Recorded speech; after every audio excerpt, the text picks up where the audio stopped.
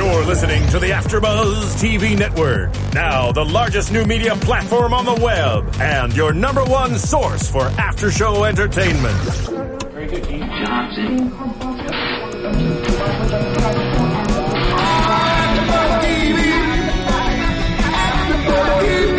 From the AfterBuzz Studios in Los Angeles, California, presented by Maria Menounos and streaming live thanks to Akamai Technologies, this is AfterBuzz TV's Murder in the First After Show. We'll break down tonight's episode and get you all the latest news and gossip. And now, another post-game wrap-up show for your favorite TV show. It's AfterBuzz TV's Murder in the First After Show. Hey everybody, welcome into the Murder in the First After Show. At last, it is Monday night, again here on AfterBuzzTV.com. Thank you so much for joining us tonight on Murder in the First. Season 1, Episode 5, of course, is called Pants on Fire. I'm your host, Bobby DeMuro. JB and Marina are out tonight. They didn't get the memo. We're back at work. They're still enjoying the holiday weekend. They will be back next week. Joining me is my co-host, Monsi Bolanos, and we have a very special guest today. He plays Detective David Molk on Murder in the First, in addition to a ton of other acting work. Rafael Sbarge, welcome. Thank you. Good to be here. Thank you for being here. Thank you for sitting on the panel. We didn't want to put you on the couch far away from us. You're one special. Of us. I feel special. We're about to grill you, so talk to us in 20 minutes, see if you still feel special. He's going to be walking out in 20 minutes. Talk about Pants on Fire, huh? Seriously. We have a lot to talk about today. We're going to get to the show in a second and go break down the episode like we always do. The first thing I want to know, Rafael, I want to ask you a couple things now that we've got you here. Talk to us about filming this thing. Obviously, with Bochco doing this, NYPD Blue veteran, you kind of know what you're going to get in a good detective show, but what has the experience been like for you, somebody who has already worked a ton in this industry? Is it same old, just another show? I mean, is it a little bit different? What's going on set on Murder in the First? Yeah, I mean, look, the thing, it's funny because I was actually at an event where Stephen was talking to a bunch of bloggers about the show, and someone said to him straight up, he said, Mr. Bochco, you've been with a lot of remarkable casts, and you've sort of seen a lot of great actors, and what sets this cast different than other? Now, he said this, and he said this publicly, so I'm repeating what he said, but he said, they said, how is this cast different than other casts? He said, they're no assholes. So I can say straight up, there's some wonderful people on this cast, and it was so frickin' fun just hanging out. In addition to that, look, this fine gentleman, along with Eric Lodal, who's obviously he's partnered with, they're both executive producers in the show, but what they've done is there's an understanding of what the math is for this equation, right? Which is taking a case and then really sort of leaving enough clues so that you sort of, hold a second. Oh, no. So that you're kind of always on your toes, right? And they're, in this case, you are in the master's hands, right? Yeah. So that's the thing that you sort of feel. Was great ease and great sort of like comfort in the fact that we all knew that we were in the hands of a master. Now, what about Detective Molk here? Because you are very, maybe provide a lot of moments of levity in otherwise sometimes a very serious place. And the cleanse in episode 1 that we all laughed about, the karaoke tonight. Is it a conscious decision on your part when you see the script and you see these things to say, that's my role, to kind of maybe be a little funny or a little off color or whatever as a detective?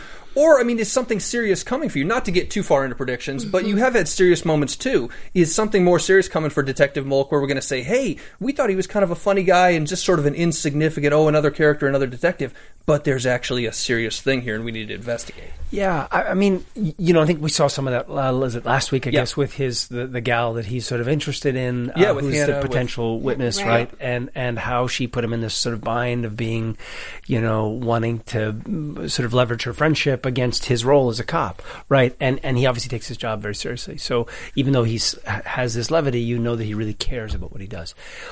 Again, one of the things that has been really wonderful about the writing is, while they're not reinventing the wheel here, right? This is not, redesigning. I mean, there's a lot of cop dramas out there, right? Yeah. But how do you do it within a form that we know? and how do you tell a great story, and how do you keep it interesting, and particularly for audiences who are familiar with this type of form. It seems like, every few years there's a show sort of in this vein, but how do you do it differently enough so that you maintain people's interest? And you've got a very sophisticated viewing audience out there, right? I mean, they've seen a million shows. So what he's done, and which is what I appreciate in the writing, is that while we might recognize the characters, he seems to give each of them kind of a little bit of a spin, so that while you might go, oh, that's that guy, you might go, oh, that's interesting. There's more going on there than I initially thought. And I think he's also sort of clearly cast a lot of, you look at the list of the cast list. Between Taye Diggs, Kathleen Robertson, James Cromwell, Tom Felton, Richard Schiff. On and on and on. These are top players, right? So what he's done is he's cast really good actors who will bring more to the part. Yeah. Like tonight's episode, for example, Richard Schiff doing that great speech in the courtroom. Yeah. And we were talking about when we were watching it. That was a huge mouthful, right? But he put all sorts of wonderful spins on that are just Richard. And that's what when you hire someone like Richard, because he's so smart and he's got a lot of that wolf kind of like, let me at him in his work. It's going to be more interesting than what might even be on the page. Yeah. So, I think the combination of the writing, where he's looking, to kind of open things up, and then I think, again, this, some of the choices of these actors. Now, tell me a little bit about that, because the choices always interest me in every show and everything we ever see. You never know, as a viewer, in the viewing audience, never knows what's scripted, what's unscripted, how much maybe flexibility you have. So what is it day to day, week to week on that set? Do you get the script and they say, this is how it's going to be, stay within the lines? Or are you kind of able to color outside the lines and sort of extemporaneously, essentially improv a little bit, maybe? And make it your character and yourself, essentially. Yeah. Well, there's a lot of answers to that question. Generally, they're pretty tight about really wanting to stick to the lines. There are certain moments where you can kind of riff a little bit. There was that whole, I think in that first episode where I said, tastes like this, don't knock until you try it. I think they let the camera roll a little bit, and I kind of threw in a few more, but in general, and then you've got 4 or 5 and they pick what they want, right? Yeah. But in general, obviously the writers care deeply about the writing, what's on the page. They've suffered every period, every comma, every enter, and some shows are a little bit more sort of hyper sticklers about it, and others are a little like, yeah, well, that's kind of the spirit of it. Obviously somewhere in the middle there where you can sort of feel like, I come from the theater. Obviously the text is very important to me, and sort of having it word perfect. But what you do, what does happen is that as you progress through a show, you begin to kind of get an idea of what your guy is, and so you will see in rehearsals, for example, where a certain actor goes, this seems like he should say that. I'm not going to say this. Why don't you give him that line, and then I'll say this. And so that we kind of sometimes negotiate that. Now, when changes like that happen, you have to get the producer on the phone and say, are you okay with this? Right. We're going to make a change. Everyone wants to make sure that, no one's just changing this willy-nilly. Yeah. But you obviously want to court magic. That's what the camera captures, is that miracle the first time. The scene between Hildy and English at the bar. I love that scene, and I remember going in because I had to do a little dubbing. It's called looping for my part of the singing stuff. Because we were supposed to be doing cat calls and stuff in the background, and we went and laid some other stuff in. But I remember watching it in the looping room, and I came back and told them on the set, wow, guys, you could have fried an egg on that scene. That was smoking hot. Yeah, well, we were watching it, not to interrupt you said that's chemistry right there. Yeah, right? Yeah, that's exactly what you said as we were watching that. Right? Yeah, yeah. Right in the moment. Yeah, no, it was great. And that's what the camera captures, right? It captures that sort of that happening right now. Yeah. And it kind of just electrifies you when it happens. I'm wondering too about when we were watching this episode just now, which we will get to in just a second, break it down. I'm interested to hear what you think about all these other characters, because you mentioned you don't see the scenes you're not in, obviously. So this is sort of a first viewing for you, too. So this will be interesting to have your view on the panel. But one thing that stuck with me is every time you're watching, every scene, you're saying, this is so beautifully shot, this looks amazing, this looks beautiful. It was surprising to me. We think it's beautifully shot because we don't know. We're outsiders. But for an insider like you to see it, talk to me about how this thing is being shot, maybe the cinematography. Is it unique to you from what TV is doing, or is it just conscious decisions by the filmmakers in little moments to do something beautiful that you see and it kind of grabs you in a unique way? Yeah, well, maybe you don't think about it perhaps when you're watching. I mean, there's so many things that go into making a story, right? Mm-hmm. And there is a visual language that goes into telling a story. What happens is the visual language gets set in the pilot. And in this case, Tommy Schlamme, who did a little show called West Wing. Never heard of it. Another one called Sports Night. And, a few other, a couple Emmys or something or other. But he shot the pilot. And what he did was he came in and really created what was kind of this very, I want to say, visceral visual language for telling this. So if you notice, the camera kind of is moving a lot, and it has a creeping kind of quality, and you kind of always, it doesn't just sort of sit, kind of plop down. I mean, sometimes if you certain shows, you'll notice, and because I work in the medium, I think about this a lot. If there's if there's a scene between the three of us, they'll do a master shot, which is the three of us, and then they'll come in and do plop it down here, plop it down here, plop it down there, and usually it's pretty static. If you notice, it's always kind of doing this, right? And you don't really, and it's moving and kind of changing. And so as a result, it gives you, as a viewer, it's affect you on a subliminal level, but it really gives you this like, oh, what's going to happen? It's kind of creepy, right? Mm-hmm. I mean, the camera's creeping and it's creepy. So what he did was he set this language, and then all the other directors after that then really worked to sort of really maintain that, and our incredible DP. So, but what I am again, when you have someone who knows the form this well, again with Bochco and all the other folks that he assembled, the ability to kind of play within that form and then do something that's sort of different, interesting, and again smart enough, because as you've said about from your audience who watches your show, people are watching these details, and really hold all of us accountable to these details, and I think that there's some very sophisticated audience members out there, and particularly these days in this remarkable period where there's just every night like, oh my God, there's that show, oh my God, there's this show, that's all of our DVRs are burning up, right? So what this means is that we have to really play to the highest denominator, and again I mean, it's cool to be in a show that you kind of really admire as well. I mean, yeah. I can honestly say now, 5 episodes in, I'm a fan of the show. It's a cool show.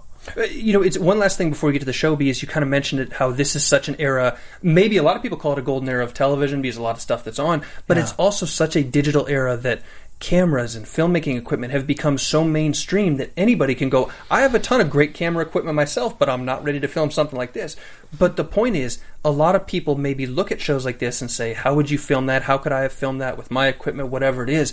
And the average viewer, do you find the average viewer is maybe more intelligent to those things than they were 15 years ago? Oh, yeah. I think we are. I think, because you can make movies for tens of dollars now, right? Yeah. So, which is incredible, courtesy of that little device that sits on our desk. I mean, and films that have been shot on iPhones and that have won Oscars, and so I think we all have, and then also video games and all the other ways in which there's so much content that we're constantly sort of absorbing. So I do believe that we've all become sort of kind of the standard. Just sort of kind of, dump kind of TV doesn't really play anymore. Yeah. So again, you have to ask yourself, and that's why you hire someone like Tommy to come in and kind of really like, okay, how are we going to really make this interesting? How are we going to really take it past what we would initially? And again, that's what I mean, every scene you're a little bit on edge. It's like, oh, why do I feel this way? God, I feel... And again, that's because the camera's doing what it's doing. You saw our reactions to a couple scenes. Yeah, you're like, whoa, no! You should have seen us last week when Hildy and Mulligan, or Hildy and English kissed. We lost it. Oh, lost in the viewing room so last funny, week. Yeah. I was waiting for it to happen again, but I kind of wanted it this time. Well, let's talk about it. For it. I was like, go! But isn't it wild? Because normally, I think of how many shows like Moonlight or years and years before that happened, right? Yeah. Right. And they hit it on the 4th episode, right? And I didn't agree with it, but it didn't feel rushed. So there's a difference there. But it certainly surprised you, right? Oh, without a doubt. Yeah. Yeah. I was there yelling with everybody else, trust me. Yeah, we were just so shocked. That's what it was. Yeah, right, it was we were so shocked, but it was natural. It felt real. That wasn't the issue. It was just like, why? Let's talk about that relationship in relation to the show today, the episode today. Having seen this now, Hildy and English never really quite have that conversation about, are we okay, whatever, until they get to the bar, until alcohol is involved. And I know that the choice wasn't to make them be 3 sheets to the wind drunk. I don't think that was the case for either one of them. But there's still alcohol involved. They're in a loud bar. This isn't probably the mature place to have a conversation. And they have this conversation in the relationship, and she says to him, we're good, are we good, or whatever, and he says, we're always good. Mm-hmm. Yeah, it's such a good reading. To me, it's almost like English, because of what happened to his wife in the first episode, because of what's going on with his life, and they know that this was a mistake, doesn't want to broach the subject. And I got the faintest feeling that, according to Mulligan, they're not good. Am I wrong? I didn't get that. No, I didn't get that at all. Really? Yeah. I got just a little bit. No, I just think that this is a woman's perspective. Yeah, that's what I want to hear. Go ahead. This is from a woman's perspective. I think she was like, wanting to talk about it, wanting it to develop into something. So she kept saying, if you notice, she kept kind of saying the same thing over, like, are we good? Are we okay? That's a girl thing, because we want to elaborate. We don't like one word answers. We don't like 2 words. We want to talk about it. We want to discuss it. She, I think, was trying to get him to elaborate, to speak on it more than just 3 words. I think she wanted to really dissect it. As a woman, that's what I thought. And maybe she seemed a little irritated because he just kept saying yes.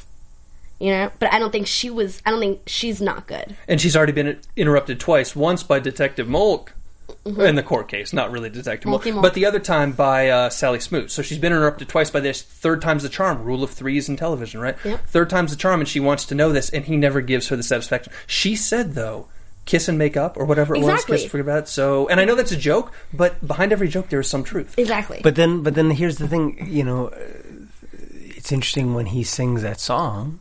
And then she obviously, it gets a little too hot in there for her, right? Mm-hmm. At last, right? And she's like, I gotta get out of here, right? So she clearly, it's complicated. We know she's single. We know she's divorced. Right. We know she's out there dating.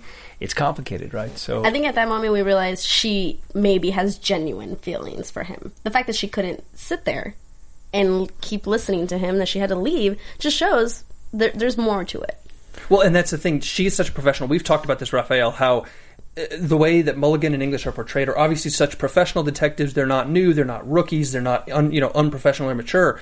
They know that this is wrong to go down this path. And even if she may have feelings for him, which I think she does, she knows she can't go down that path. So she needs to leave. And so she can't be there. And it's a conscious decision by the writers to choose Etta James, to choose At Last, as opposed to doing, Little John or Charlie Daniels or whatever else he wanted to do. That was Etta James in a very conscious decision. So and let me just put a shout out, because it's T-Bone Burnett who's the music supervisor. So you've got about as heavy weight a hitter as you possibly can as a music person, so there's a lot of conscious thought about what all the music choices are as well. Yeah, how about your music choice in this episode? How about it, right? Because you were telling us quite the story of that you had about 4 days to learn this, and no pressure. T-Bone Burnett's there, and he's going to watch you and make a judgment about you. He came on the set, and we talked on the phone. He could not have been nicer and sweeter. Talk about a legend, right? Yeah. And he just was really supportive, and he basically sort of gave me some ideas about what he wanted to do. It was a 12-bar blues. We only ultimately saw a piece of what it is, but really, Mulk really really tees it up for Mr. Rent to come through and kill it, right? So because Tay was in Rent for years, right? So. Yeah. So you got a lot of theater actors. You got a lot of detectives who can just magically sing. Yeah. So anyway, I'm happy to have gone before him and not after.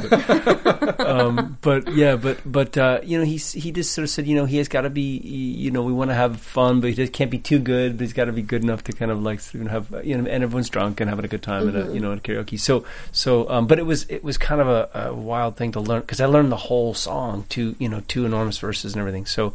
It was sort of a long weekend to kind of get that. Do you have the footage of the entire performance? Have they released that to you? I think a friend of mine sort of filmed a take of it, from the set. But basically, shy of that, it was kind of it'll probably remain bootleg. Yeah. Listen, hey, it's 2014. The way that people are expanding across industries and stuff, maybe you have a recording contract on your hands. You never know. You never know. With my 12-bar blues, yeah, right. Yeah, I think I'll keep my day job. Yeah. Well, the other thing, in the other interesting relationship here, obviously, English and Mulligan, that's going to develop forever. We will see this in every episode. But this whole Mulligan and Blunt situation, super creepy. You talk about the way things are shot. We never talked about this scene afterwards, but the scene when Blunt is at her house, and he comes through to walk up to her, and he doesn't come into the light. He stays in the shadows behind that tree, and so his face, you can see him, but he's covered in shadows, which I thought was a great way to shoot it, because he was creepy and aggressive and weird in that situation. Totally, right? And you feel her thinking about her gun and her purse, right? Yeah. Oh, yeah. And you know, what woman wants to come home and have a guy standing there, and he knows where she lives? That's so creepy, right? Yeah.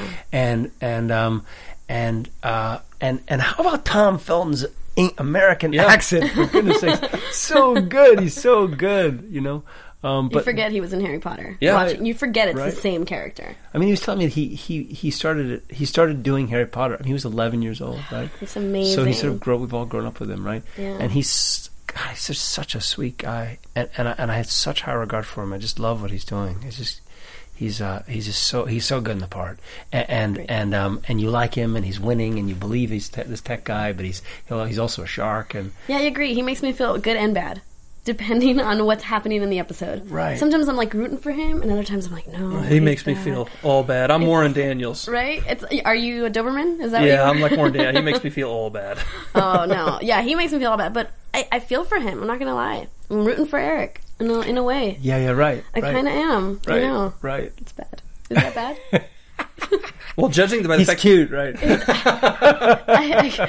A little Considering bit. Mark Strauss's alibi held out, I think that is bad. I think you might be looking at the mark. He just had some foreplay with her. Okay, that is what we are told, and that is what I'm sticking with. Right. I am rooting for Eric. Go, Eric. We're gonna find out that it's not him. It's not him. Well, that's what I'm wondering, and obviously we are not going to ask for spoilers because you can't give them anyways. But do you see, how far in advance do you see scripts? Do you only see your scenes that you're in, or do you get the entire script before you work? No, we got the script and we would all race and rip it open and go like, oh, and we'd all talk about it, right? I think there may have been some characters that don't get the whole thing, and then I know as they got to the last 2 or 3, they started watermarking them very carefully and really kind of monitoring them very carefully. And so on the other show I do, Once Upon a Time, they also do that with that, especially as you get to the end and some of the finales, because people get so protective of those stories. So, but yeah, I mean, they were right to do that, obviously. But none of us knew until the very end where it was going to go. They didn't say. None of us, knew which direction it was going to kind of go. And none of us knew who was going to be back next year or not, right? Yeah. So which way is it going to go, right? Did it end, I don't know if you can say this, did it end, hypothetically speaking, that it wouldn't continue? Do you think that season 1 ends and it could end there? Like, if you didn't do a second season, the viewers would be happy as to how it ended? Let me put it to you this way, because someone asked me about this specifically, and I think I can say this. A fantastic show, which is The Killing, which is somewhat similar, right? Yeah. In terms of this, which, again, I didn't invent this, but, obviously a lot of people were very concerned about, or very upset about how it sort of didn't end. I can say that there will be clarity. Okay. In this. So there won't be questions. I think you'll have clarity. Good. There you go. That's the ultimate tease. We'll find out that Eric is innocent. I don't know about that. Give us another few weeks. Speaking of potential murderers, let's talk about my guy, David, the other David Hertzberg, the attorney, who, I'm telling you guys, that's my guy. He has motive. He had opportunity. Besides the ponytail? And he's got a ponytail, right? Besides the ponytail? The creepy ponytail, right. I love that's that. my guy. But we see him in court today struggling with criminal law because that's not what he does, because Blunt had Warren Daniels fired. Or not fired. Blunt had Warren Daniels leave the case, and then we see kind of David struggling. The first thing that I'm interested in is the mayor meeting, though, which I think everybody's going to forget about because so much other stuff happened, but it's one of the first scenes in the show. It's the $1.6 million in bundled campaign contributions, which is huge in a mayoral race, even in a big city. What do we make of that? I know you know a lot better than we do, but what do you make of that? It happened so fast. I'm glad we're talking about it. It happened so quick. I was under the impression that he obviously knows some stuff. Your guy, David. David, okay. Knows some stuff that the rest of the population does not know. Because when he threw that in his face, got up and left, it was like, you have power. You don't just do that to a mayor. You must know something for you to be able to treat the mayor like that and walk out and take a bottle of wine with you. Come on. I'm thinking that there's something that we don't know, and this is his way of kind of manipulating the system. Obviously, we saw that the judge switched when they came out for Eric Blunt's trial. We had a different judge. And the woman that was with the mayor during that meeting, she was there. Saw that it was a different judge, walked out. And then DA Jackie was real mad. She was real mad. So clearly there's something. He has some sort of connections. He knows something that we don't know about this mayor guy. Is it... I don't know if you're making it too complicated. You're probably right, because it has to be complicated. But I think it might be almost as simple as $1.6 million, money talks in politics. And this is David Hertzberg saying, you have this money if you call the dogs off Blunt. If you don't call the dogs off, you're not going to get this money. And we'll put a little political pressure on you to not follow through with this case, because it's flimsy at best, is what his argument is going to be. And the judge changing, and maybe some other things will change down the road, are the way for... the mayor and the way for the city of San Francisco to kind of call off the dogs, A, without losing face, because I know Jackie does not want to look bad because she has an election coming up, and B, still getting that money that the mayor's going to want for his campaign and whatever. But the problem with getting that money is the mayor's then beholden to Eric Blunt. Mm-hmm. And Lord knows where that goes down the future, because if he actually is the murderer and you're the mayor beholden to a murderer, that's a different set of problems. Right. We're speaking way too far in the future, but it's interesting to think about. Yeah. I mean, you're 5 in, right? So we did 10, so you figure you're halfway there, right? Halfway. Oh, man. I can't... we'll get to predictions in a minute. Let's hold off on predictions. We'll get there in just a second. But what about that polygraph test with Eric Blunt? I know, Raphael, you reveled at that scene, too, at how good the polygraph giver was, how good he was, how calm he was, how specific he was in what he did. So good. And how well Eric played off him, how well Tom Felton plays off him, being just... him, who he is, being Eric Blunt in that situation. You know, there's so many. I mean, the casting is amazing, just through the ranks. I mean, the couples therapist, and she's. I did a movie with her years ago, and she's incredible. And the obviously the this polygraph guy and all of the support. The guy, the Chinese guy at the pickle factory. I mean, there's just you don't think about. I mean, from an acting point of view, they're also good, and you go like, oh, I know that guy. You know, it just seems so spot on, right? Yeah. And it's fun to watch because, again, as you said, I haven't seen the scenes. It was the first time I got to watch them with you. Really, sort of, we got to watch a lot together. So I only sort of read it, and so watching it come to life, it was really fun. Yeah, it's something. The polygraph really interested me too, and the way Daniels was. Daniels is such a Doberman, like he's been saying. He is such a Doberman, and he will not budge until Blunt meets his demands. My issue with Blunt is Blunt keeps talking money and says, I'll pay you $10 million, I'll pay you whatever. Daniels is successful. I know money talks to a lot of people, but he's successful enough, and he can't possibly be that enticed by the $10 million. There's got to be a separate reason for doing this. Maybe it's just the challenge of being a defense attorney for this guy and corralling him in and winning an unwinnable case. I'm with you on that. I agreed. I thought money wasn't going to do anything for this Doberman. Because he's old not to get, but he's old. He's been working forever. He's made a ton of money. He probably has all the money he needs. Yeah. What are you going to do with $10 million? I don't know. I agree with you. I think it's more of a challenge. And he's just interested. But on Blunt's perspective, he has nothing else to give. He has nothing else to give but money. And the problem is he almost has too much money in the sense that it's become a crutch for him. He can't give loyalty. He can't give any significant favor in return. It's just a financial transaction. If you don't want $5 million, I'll give you $10 million, which sounds cool. We'd all like to have $10 million to be able to give away. But I think it's actually such an empty existence that you can't do anything else but have your money talk. And you're essentially buying friends, influence, people to bounce ideas off of, people to listen to, and that's got to be a really, really lonely kind of existential existence on his end, which I think is why you see him as depressed as he is. I love that he's just like nodding. He just sees us here. He's like, yep. It's great to hear you. Yeah. It's just great. We're probably way overthinking this, but that's okay. No, it's so cool. I mean, again, this is what's great is that they've given you a lot to chew on, right? Yeah. There's a lot of meat in the bone, right? So, which is great. Yeah, you're telling me. The one thing about Blunt that I do want to talk about is when Bill Wilkerson, who, by the way, JB, one of our hosts who's not here, it is his contention that Bill the pilot is the murderer. That is his thing. He's been going with that since day one. So, yeah. And that was cool. That scene with him and his ex-wife, and then the video and all that. Was like, where did you get that? Yeah. It was well, where did she get that?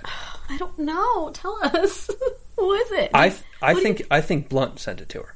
I think Eric Blunt sent it to her. Because of what they said, that interaction that they had, where he's like, I have your back. Yes. You have mine. Yeah. I think Eric Blunt, this is part of the thing with money, part of the thing with growing up as an orphan with the mom and the dad, the story we've kind of already been through with the two of them. The dad's obviously dead and the mom's been dead. I think Blunt is so warped with what he views as loyalty and friendship and relationships and stuff like that. We know he's got some unhealthy relationships anyways. Excuse me. And I think he is so warped on that he is desperate for quote-unquote loyalty from people like Bill, but it's not a two-way street for him because he's never experienced loyalty before. So he wants people to bow to him, Blunt does, because he's so, powerful in Silicon Valley. And he wants people to do his bidding, and he'll turn around and say, oh, I've got your back too. Wink, wink, sure I do. When actually, Blunt is in it for Blunt. And he wants to look at loyalty from other people because he thinks he deserves it, but he's not ready to give it out. And if you're not ready to give it out, you can't get it back. I disagree. Really? I don't think it was Eric. I think you need to point it to your ponytail attorney. To David? Yes. Well, that would be interesting, too. That's what I think. Yeah, I think he would send it. I don't trust this guy, but I don't think he's the murderer. I just don't trust him. Do you trust anybody with a ponytail? Never. Never. No. Well, then there you go. You're biased against him to begin with. I think Blunt is not a friend to anybody. And it's not all his fault because of how he grew up, because of where he is, and because of the industry that he is in. And I know one problem that I have with the show actually is kind of a stereotypical way to portray Silicon Valley with the way that Blunt is. And maybe they do this just because it's an easy thing for people to kind of bite off and see and say, okay, this is the quintessential Silicon Valley young hotshot, lots of money, whatever, which is fine. But if we're going to portray him like that, this is a guy who will do whatever it takes to win and get whatever he can to get, and he doesn't care who he hurts in the process. And he's not loyal to his lawyer, David. He's certainly not loyal to Bill, and I think he gave the video to Bill's wife to cause a rift between them. And he's certainly not going to be loyal to anybody else. The video specifically, here is my motive for Blunt. He gives the video to Bill's wife. She leaves him. She divorces him or whatever's going to happen there. Bill turns desperate, and Blunt said, "Mi casa es su casa." Well, guess what? Bill then becomes beholden to Blunt. And he has to do Blunt's bidding and do whatever he wants because Bill feels like Blunt took me in, Blunt helped me out, I owe him now. Little does he know Blunt created this snowball. Just my opinion. I think he's the guy. Not for the murder, but for this. You make a very good argument. But no, I was actually in the writer's room. No, I'm just right? I was listening to them read over the episode. I think that Eric Blunt's character is purposely shown or shot, or the way he is done on purpose for us to think he's guilty. But I don't think he is. So all the things like you're saying, oh, he's only in for himself.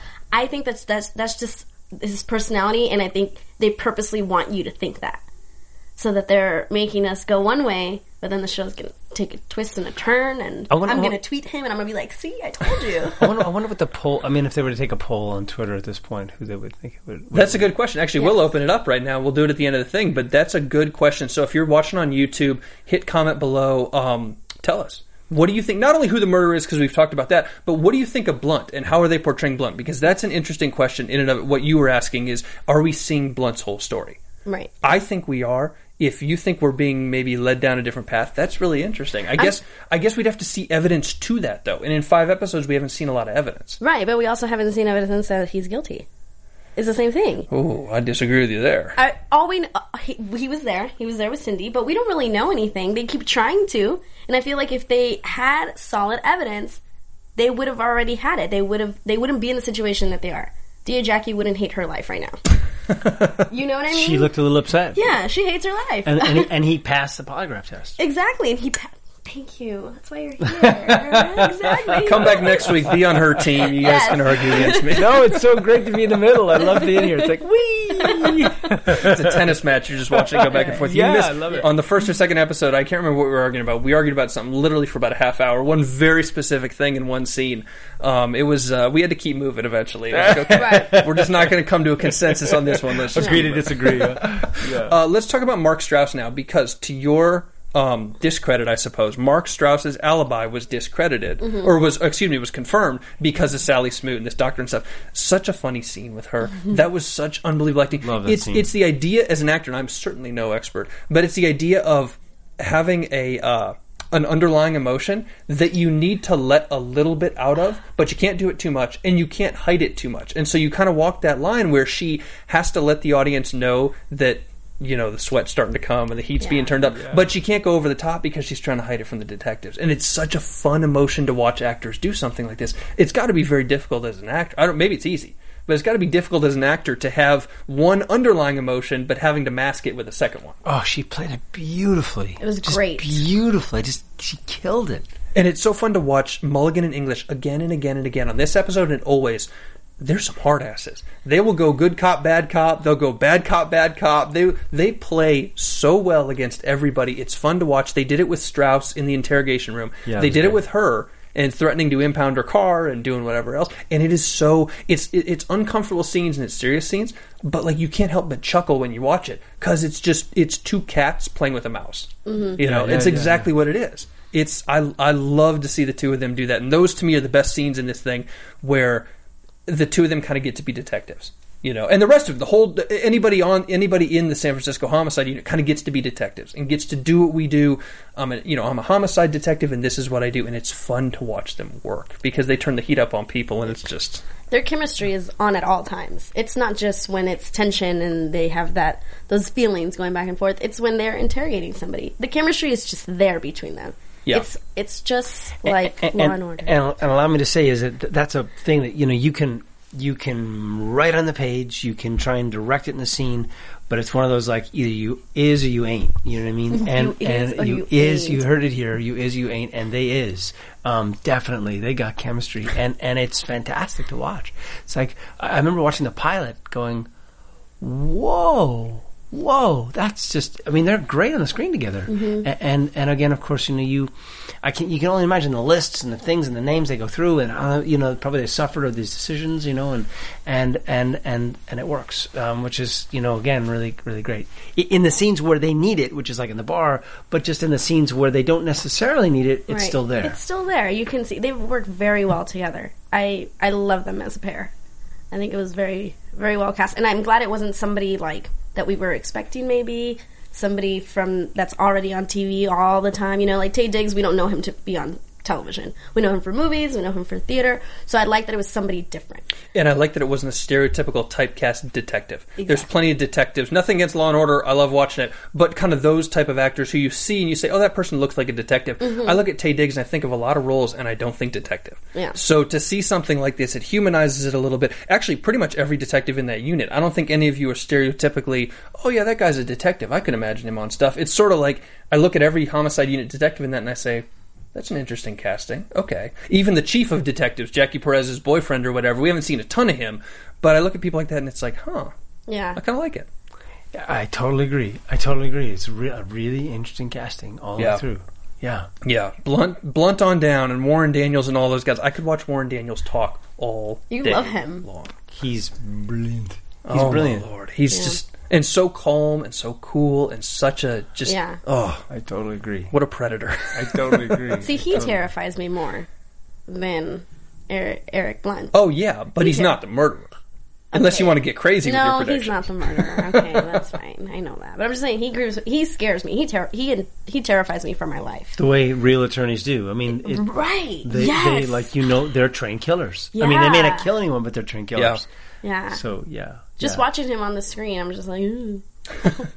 Yeah, I totally agree. Well, let's get to, Raphael, I want to talk about some other stuff you're doing. I know you got a lot going on. Before we get to that, I want to do predictions, though. So let's cue that one up and do a couple predictions, you guys. And now, your AfterBuzz TV predictions. So, Raphael, one of the predictions we do every week, and I can't have you predict this because you know how this ends and you're not going to release anything like this to us.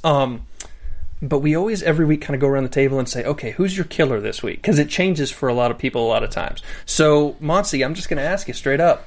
Seeing what you saw this episode in addition to the first four, who's the killer? I'm going to have to go back to my last week I said Jeremy.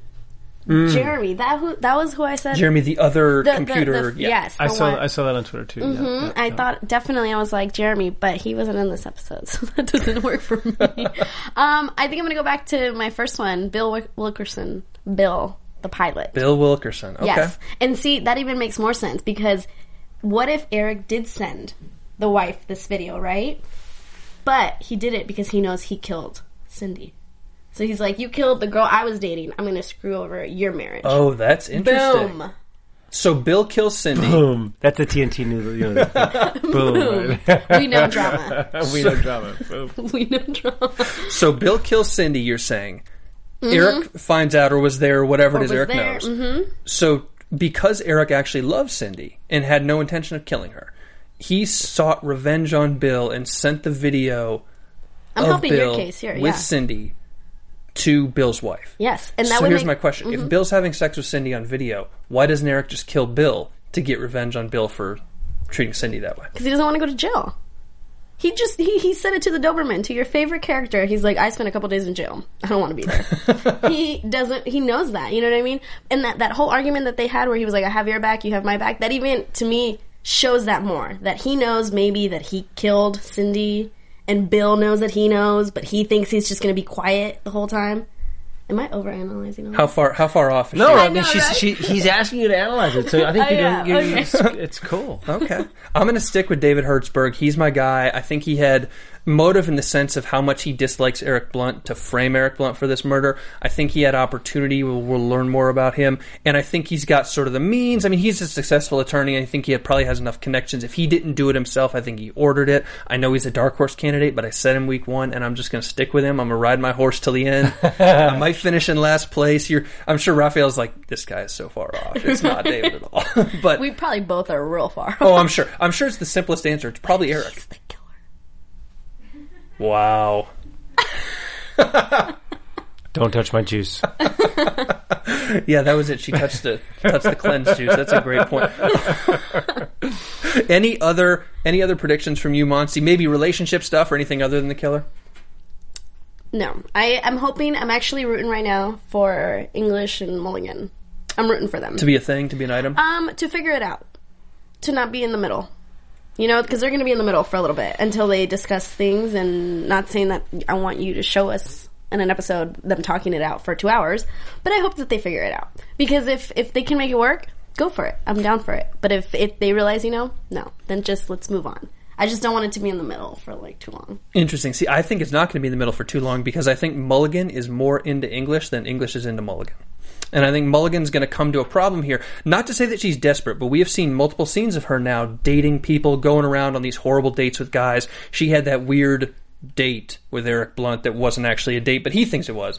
But she has all these situations with guys, and not to say she's desperate for it, but she's definitely looking for something. Mm-hmm. And I think she's found something in English, in the sense that when you were a detective, and they've played this up a little bit on her dates, people say, these guys will say, what do you do for a living? She's like, I'm a detective in the homicide unit. And all the guys are kind of like, what? Like, what are you talking about?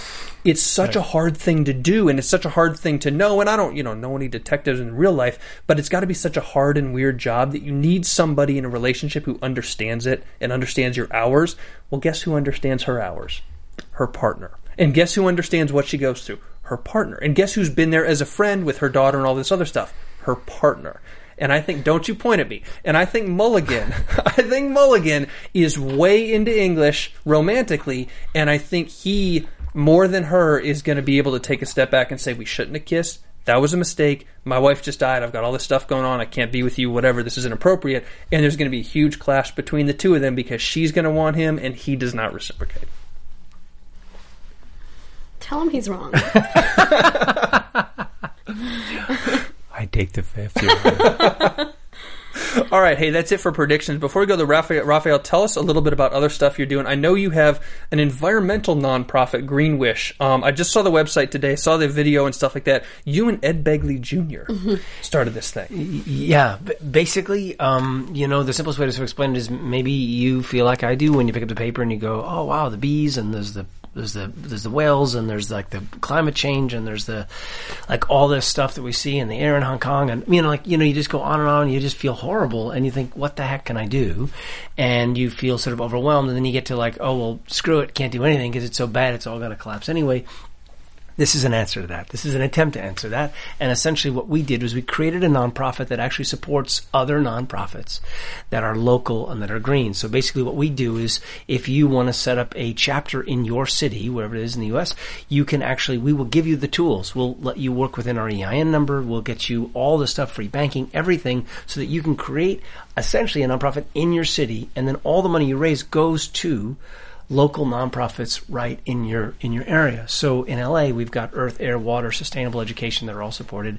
And we've got chapters in Kansas, in Missouri, in Denver, about to be St. Louis, and Massachusetts we're talking to. And there are more and more cities that are sort of contacting us and saying, we're interested, we want to do this. And so what it does, it's that classic sort of thing of sort of saying, as opposed to giving someone a fish, you give them a fishing rod and you actually allow them to kind of make a difference. And again, you know where the money goes. You get to identify the smaller nonprofits in your community that need the money, and they really need the money. And they're not the ones with the big fancy buildings in downtown London. I mean, these are the ones that are really sort of doing sort of shovel-ready community work. And Ed loved this idea. It's sort of an umbrella of green, and he came on as the face of the organization along with Rochelle, his wife, Carson Bigley. And you know, it was a great honor to work with him because he is, you know, sort of connected with this environmental conversation for so long, and but it's a way to kind of really try and make a difference one little step at a time. And I really like this idea that I believe you said 90% of every dollar, 90 cents on every dollar goes back into a community. And it's we talk about this a lot. I have a lot of AfterBuzz fans know Stefan Wallace, who hosts a ton of different shows. He has a nonprofit here in LA. I recently did a documentary following him around with his nonprofit. But the reason I mention it is he's a very, very small nonprofit working with homeless and stuff like that. And his big idea is these smaller nonprofits know how to stretch every dollar so much differently than the big ones do. And the big ones are needed, and there's nothing wrong with these large nonprofits, but bureaucracy takes over, and there's a lot of things. So this idea of smaller nonprofits getting this money and really literally stretching every cent locally, maybe in a better way than a big one may have, you know, eyes on the ground or whatever. A small one may know exactly what needs to get done. Right. And you figure, again, they're community based and they really sort of, you know, can make a difference in that area. So, you know, at the end of the day, there's just so much need out there, right? Yeah. There's my feeling, both as a father and then as sort of a concerned, you know, I mean, I never considered myself an environmentalist, but I certainly cared about, you know, the environment. I found it was something that I gravitated to. We all have our passions.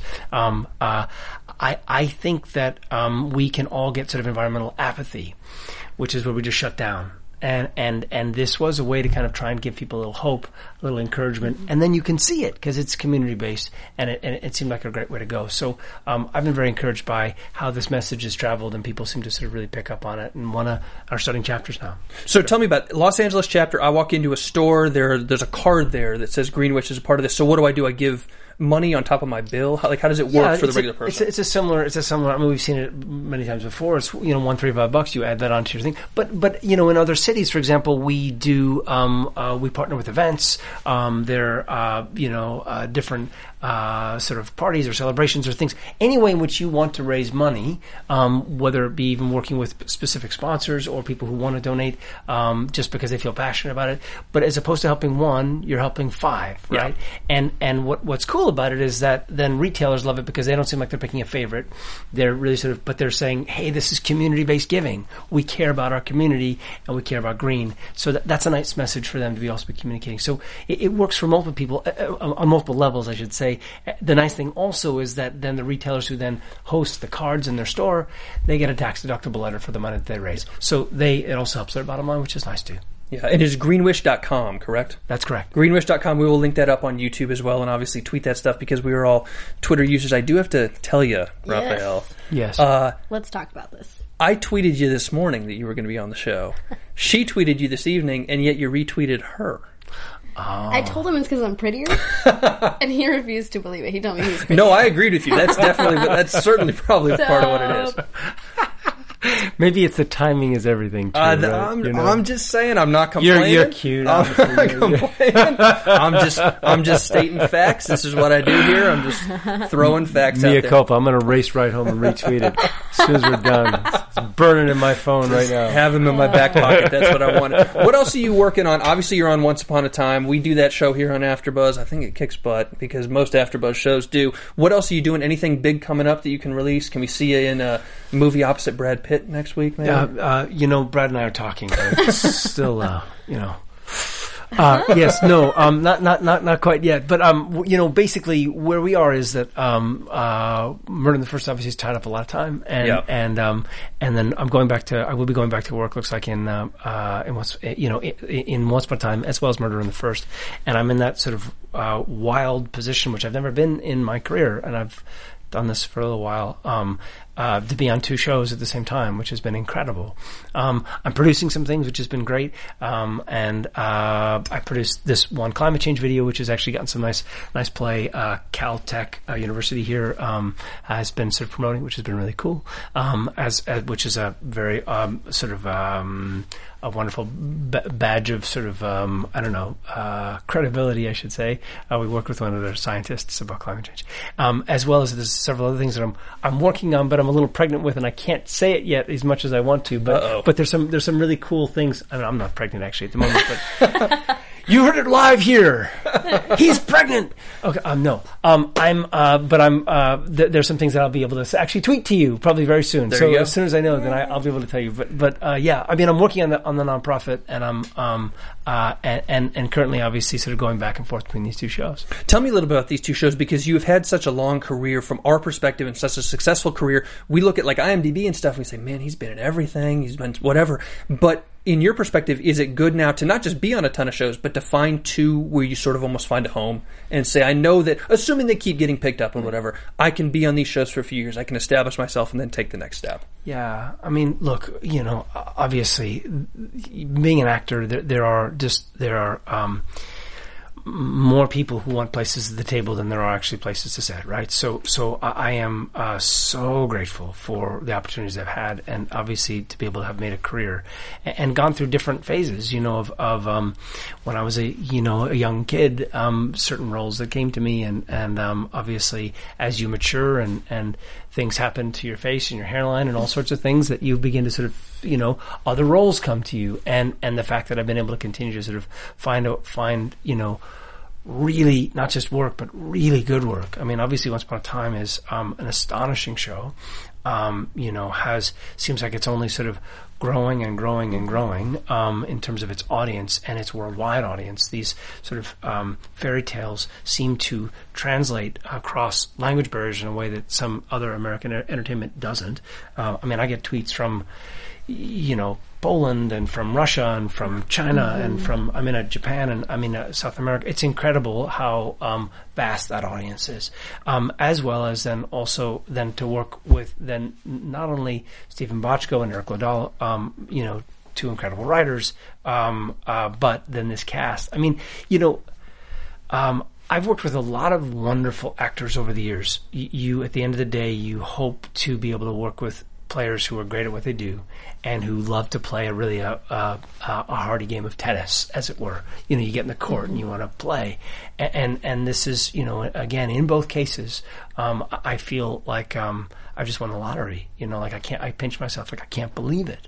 I can't believe that I'm in this place where I get to go work with one incredible group of people and then another group of people. Yeah, speaking about that, how do you change? You're Jiminy Cricket on Once Upon a Time. How do you go from Jiminy Cricket, okay, I'm going to go be Jiminy Cricket for the day, tomorrow I'm going to go be a detective? How do you do that? How does it take more effort than, as somebody who doesn't, as an audience, does it take more effort than what we see? Because it seems like you could just do it. Like you could just every day be a new character. But yeah. Is there something that do you think about it? Do you really...